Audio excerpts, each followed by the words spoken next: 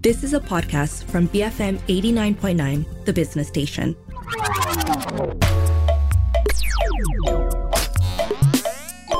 Hi, I'm Hanif Baharuddin and you're tuned into GG Well Played, BFM's video game show.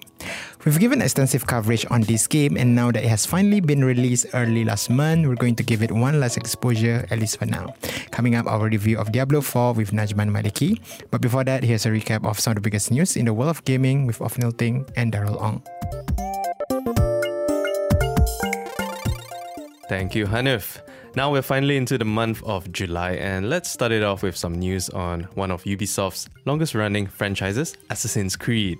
Ubisoft is currently reported to be working on a remake of everyone's favorite pirate assassin, Assassin's Creed 4 Black Flag, and another 10 Assassin's Creed games.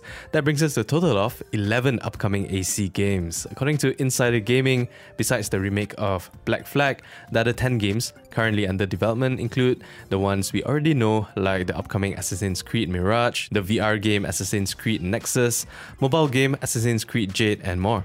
Despite currently facing challenges with the production of Skull and Bones, the decision to remake Black Flag, known as one of the best games in the series, makes sense, especially since they can probably use the mechanics and features developed for Skull and Bones into the Black Flag remake as well.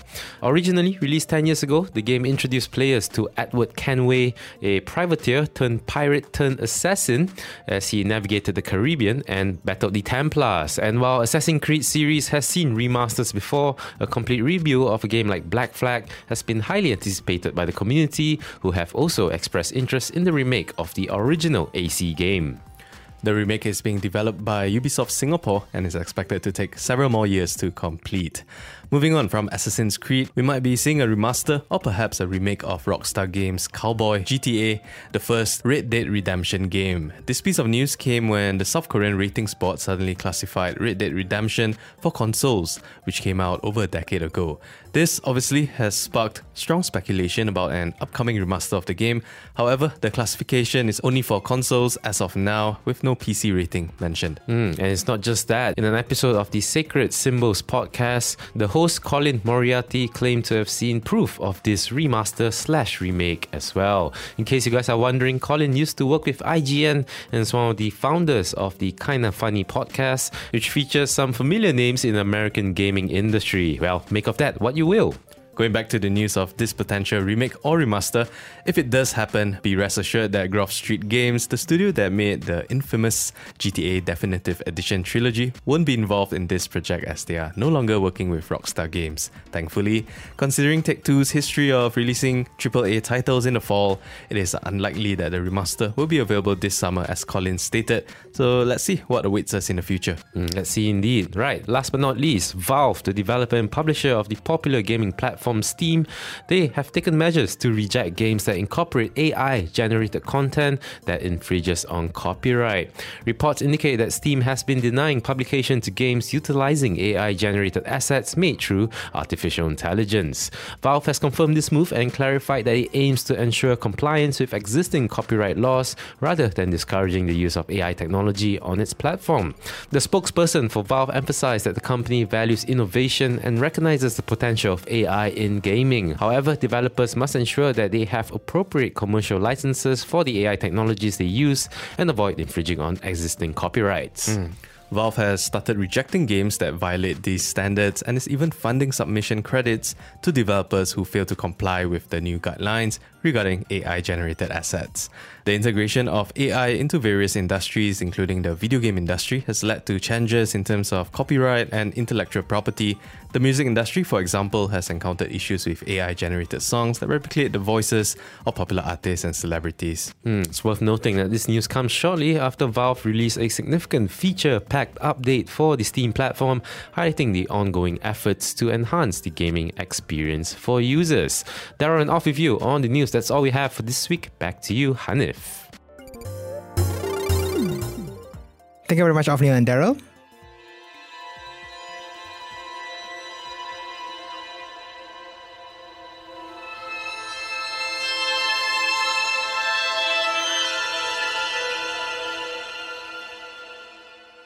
It's been close to a month since the release of Activision Blizzard's latest crown jewel, Diablo 4. The long-awaited sequel to this highly established franchise has been receiving rave previews and reviews.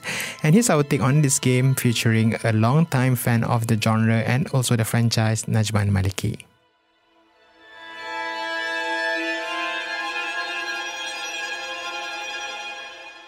Okay, I think in a nutshell, I think this is one of the best Diablo launches that I've played.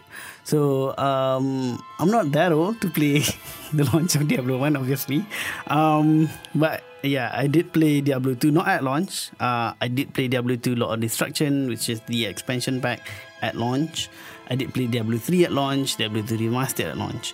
And I think this is the best Diablo title at launch. I think we all know, or at least some of us would know, that Diablo hasn't had the best launches in their previous titles, especially Diablo 3.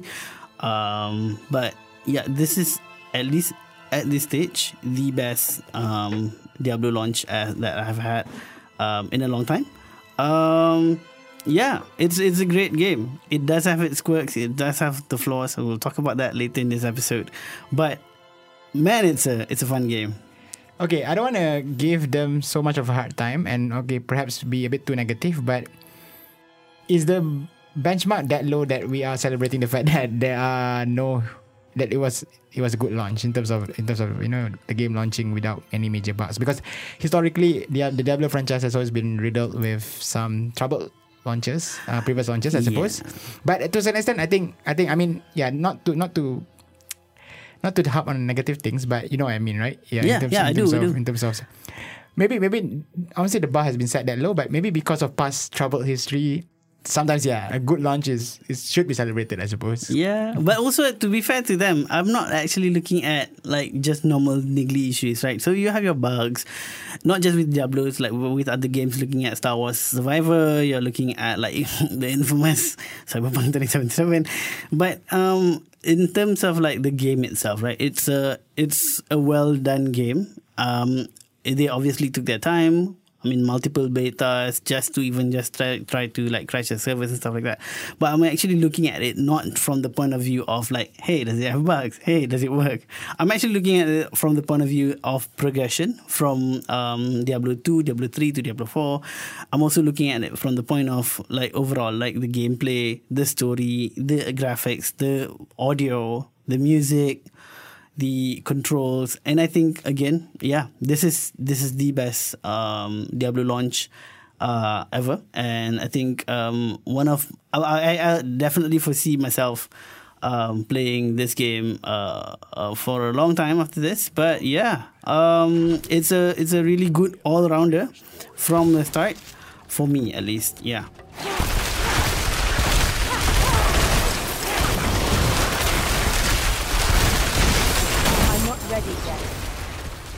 I think to a certain extent, funnily enough, we have actually been talking about this game quite a number of times with you and as well with Jonathan Leo from Kakujopore.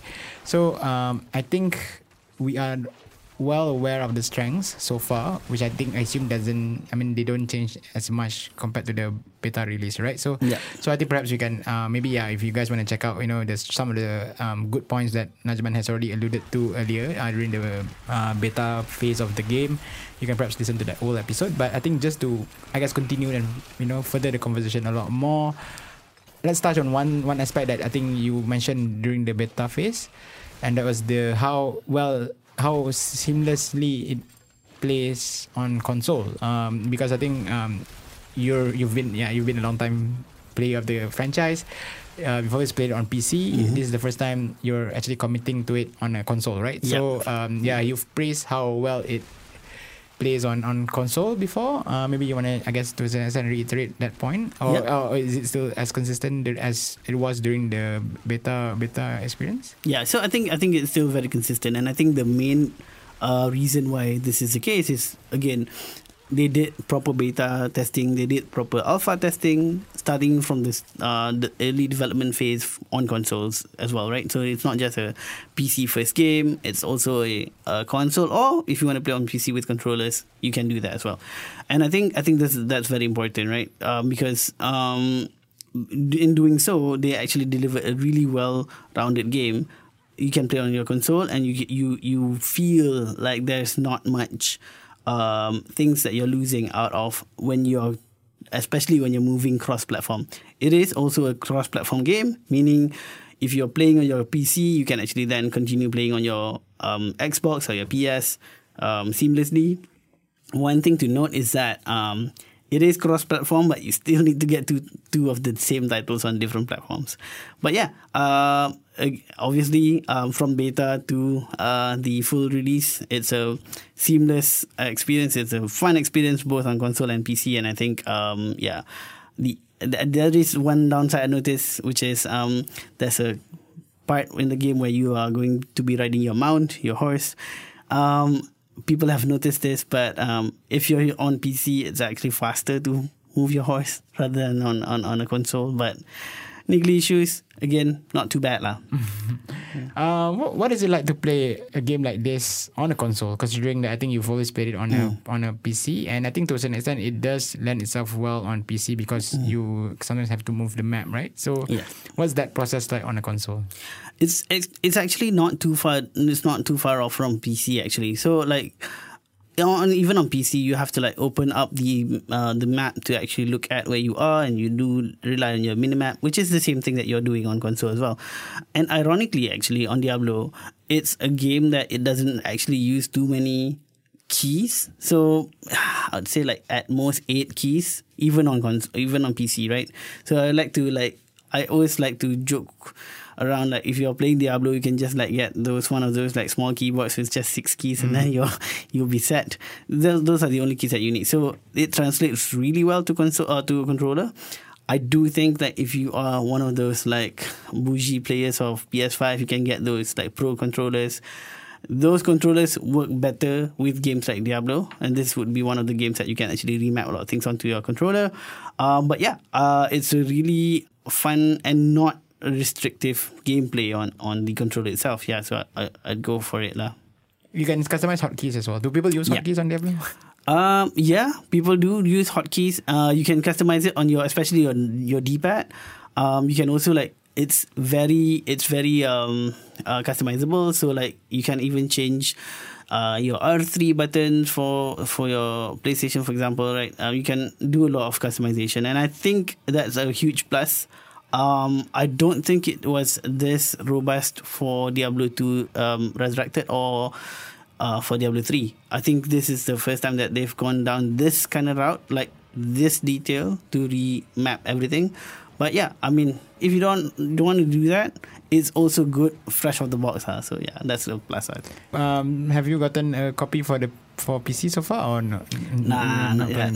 I mean, like I've been meaning to, but also at the same time, it's mainly for my cross-play sessions with whoever I want to play with.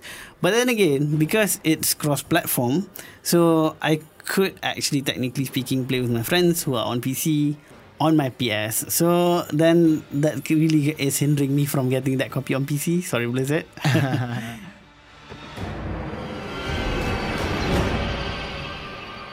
That was Najman Maliki talking about Diablo 4. Let's take a short break. More after this. Stay tuned. This is GG Well Played on BFM 89.9.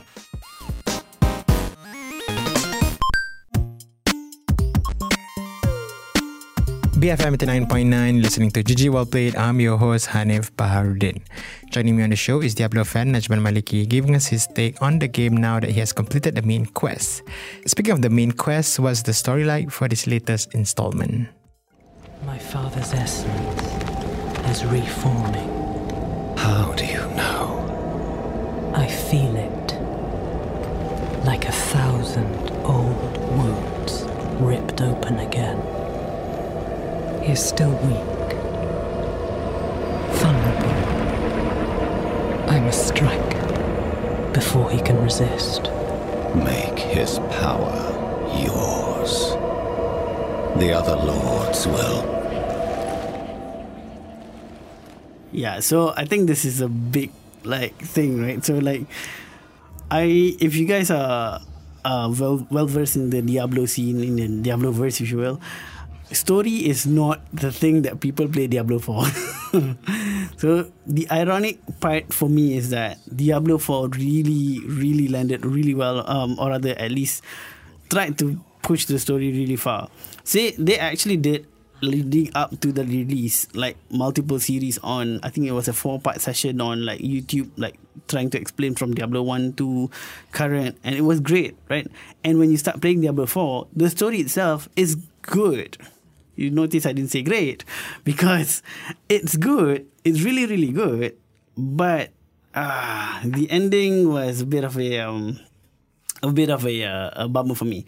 So not spoiling any spoilers here, I'm just saying that I think they could have done it better in terms of storyline. And I think we all know Blizzard is one of the best, if not the best, cinematographers for games. For me, at least, personally, like Overwatch, World of Warcraft, StarCraft, you can see like great cinematography. And then this happens in Diablo 4 as well.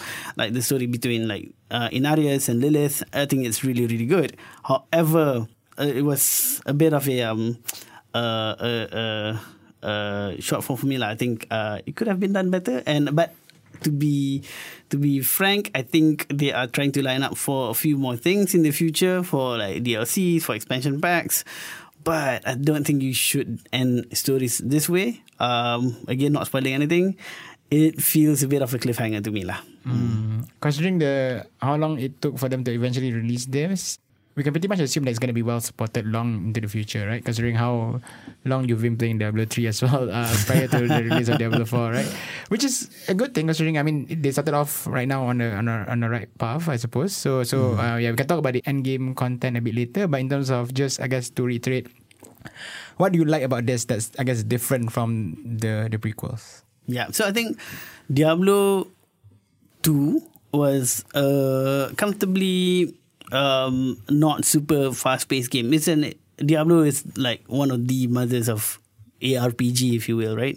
So they are the founders of ARPGs. So they kind of evolved a lot since like Diablo 1, Diablo 2, Diablo 3. But I think it got faster and faster the more the iteration came about. So Diablo 2 was relatively fast-paced, not that fast-paced hack and slash. Diablo 3 is just about big numbers and just like destroying things, everything in your screen. So Diablo 4, I think they're trying to step back a bit. And this is, to me personally, it's a good thing, right? So they have been making this very methodical. So instead of just going into a dungeon with a sea of creatures and you just like blast your way through, you now have to do a lot more mathematical like planning. You have to look at what you have. You have to look at your skills. You have to look at your skill tree.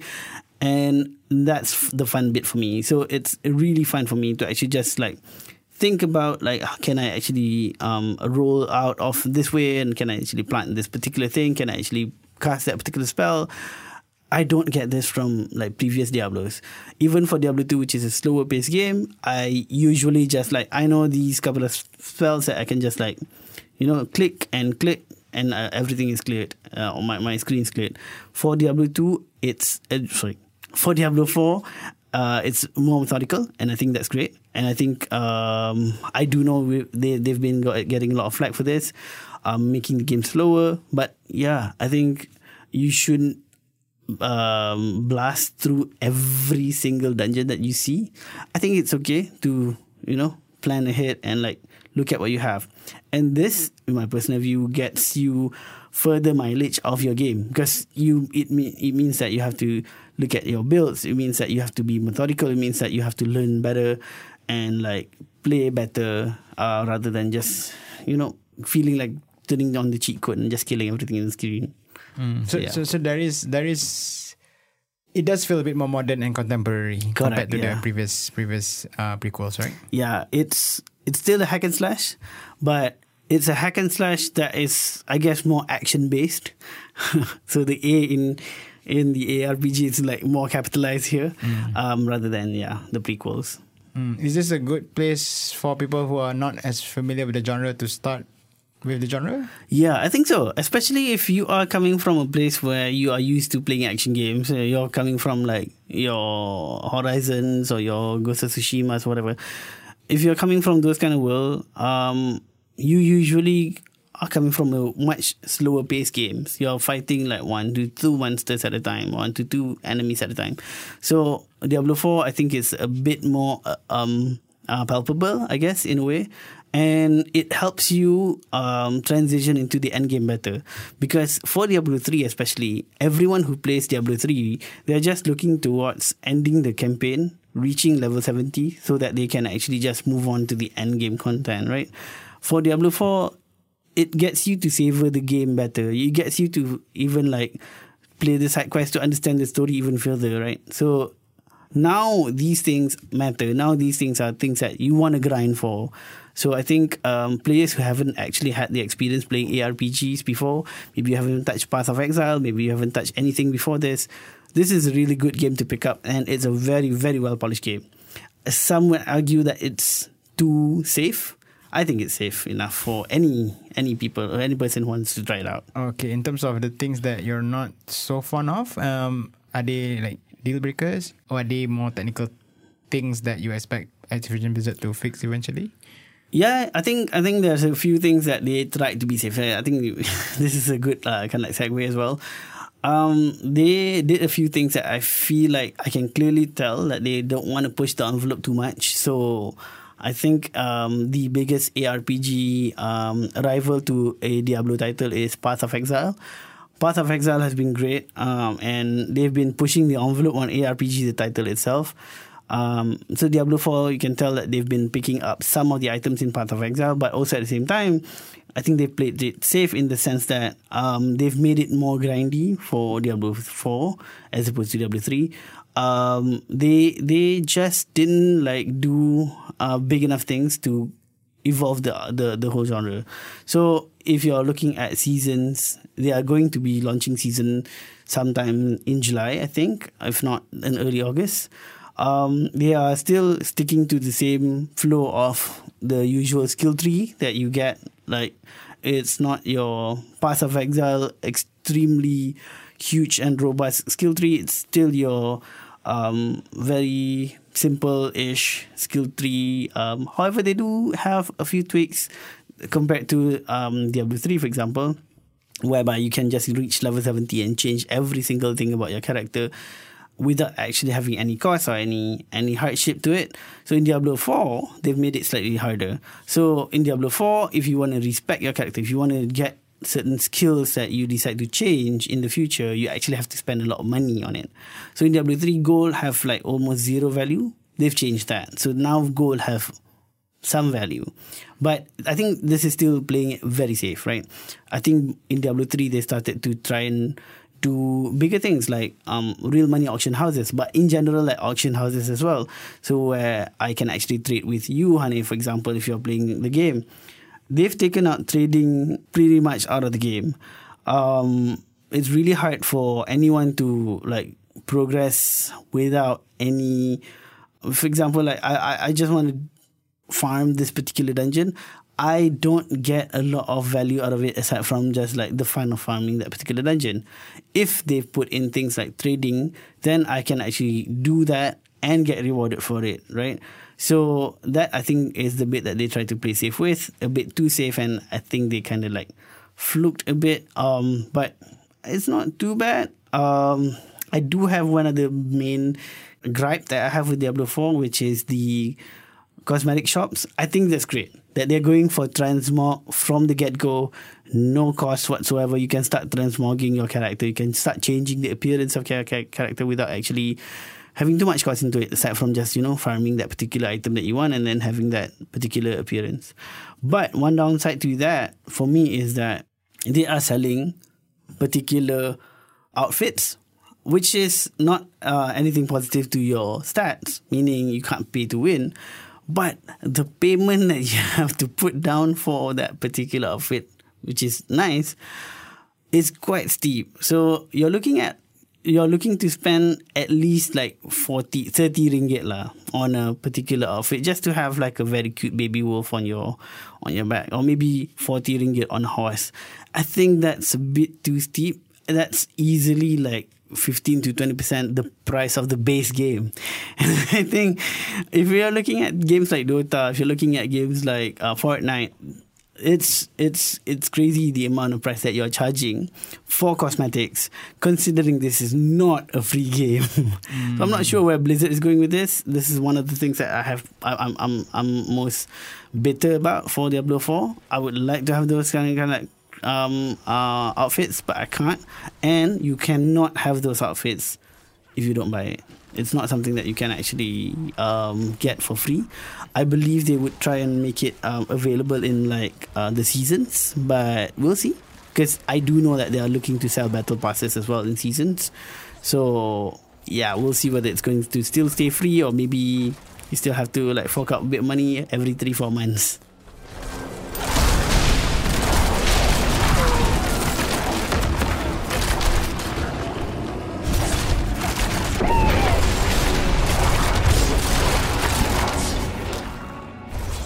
Okay, looking ahead to the upcoming seasons, as well as potential battle passes, as well as I guess to a certain extent the endgame content. Have you started, I guess, playing the endgame content and what it's like, and do you foresee yourself playing this game for hours and maybe years to come? I can. Yeah, to answer that simple question, yes, I have started playing the endgame content, and also I think I would be playing this game for years to come. So this is the perfect game that you can actually just play, and you can just over and over again replay it. And it's I can tell it's going to be fun for me to replay it, and I can tell that it's going to be not super easy and quite challenging for me to do this like every 3-4 months, and it's going to be something that I look forward to. You see, for me, how games with seasons like Diablo work is I would actually have a big game that I look forward to. Let's say Final Fantasy 16 or whatever, right? The next game on the horizon, the next big game on the horizon.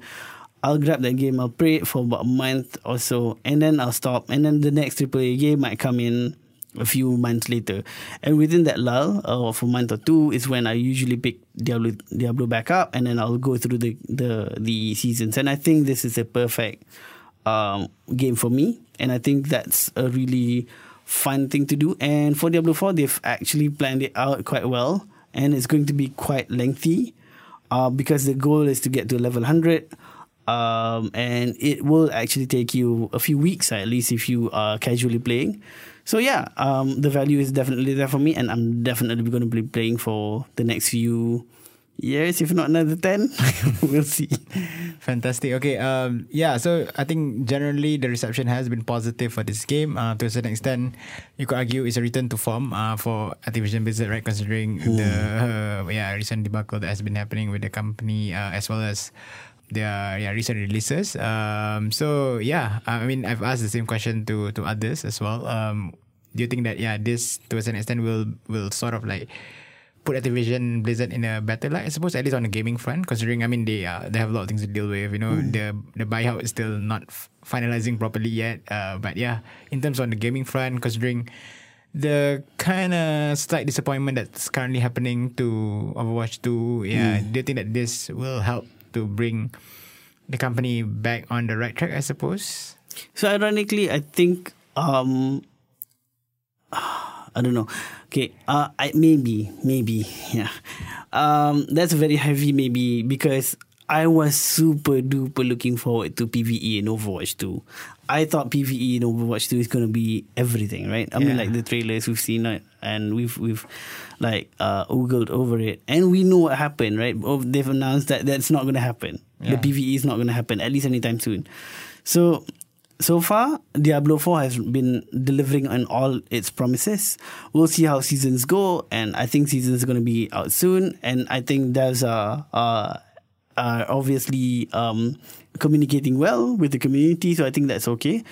I don't think it's going to be as difficult to maintain as Overwatch. I think Overwatch has a lot of moving cogs that gets very messy. Diablo 4 is less messy, so I'm really hoping that this is what you've said, return to form, and this can easily be their return to form, can bring Activision Blizzard into a better light. But yeah, I'm not putting all my eggs into the basket at this point in time, because I do feel like at some point maybe we might have another Overwatch 2. Touch wood, hopefully that doesn't happen. But yeah, just in case, I don't want to put all my eggs into one basket. Alright, last but not least, is there a cow level in the game? Yeah, so I guess to stick to what the devs have mentioned, I mean, reporting or what we know, I guess there is no cow level, but I don't fully trust the devs as per previous iterations. I think we've seen. I think there will be a cow level. Alright, and on that note, thank you so much. Thanks, mate.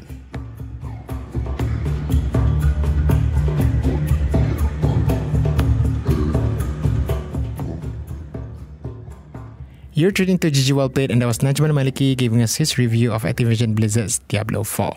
If you'd like to listen to this episode again, look for the podcast on bfm.my, our app available on the Apple App Store or Google Play. You can also find our podcast on Spotify. Do share your thoughts and the games that you play via our email ggwp@bfm.my. Don't forget to also follow the station on Twitter @BFM Radio. My name is Hanif Baharuddin. Thanks for joining us. Game on and please take care. This has been GG Well Played. You have been listening to a podcast from BFM 89.9, the business station. For more stories of the same kind, download the BFM app.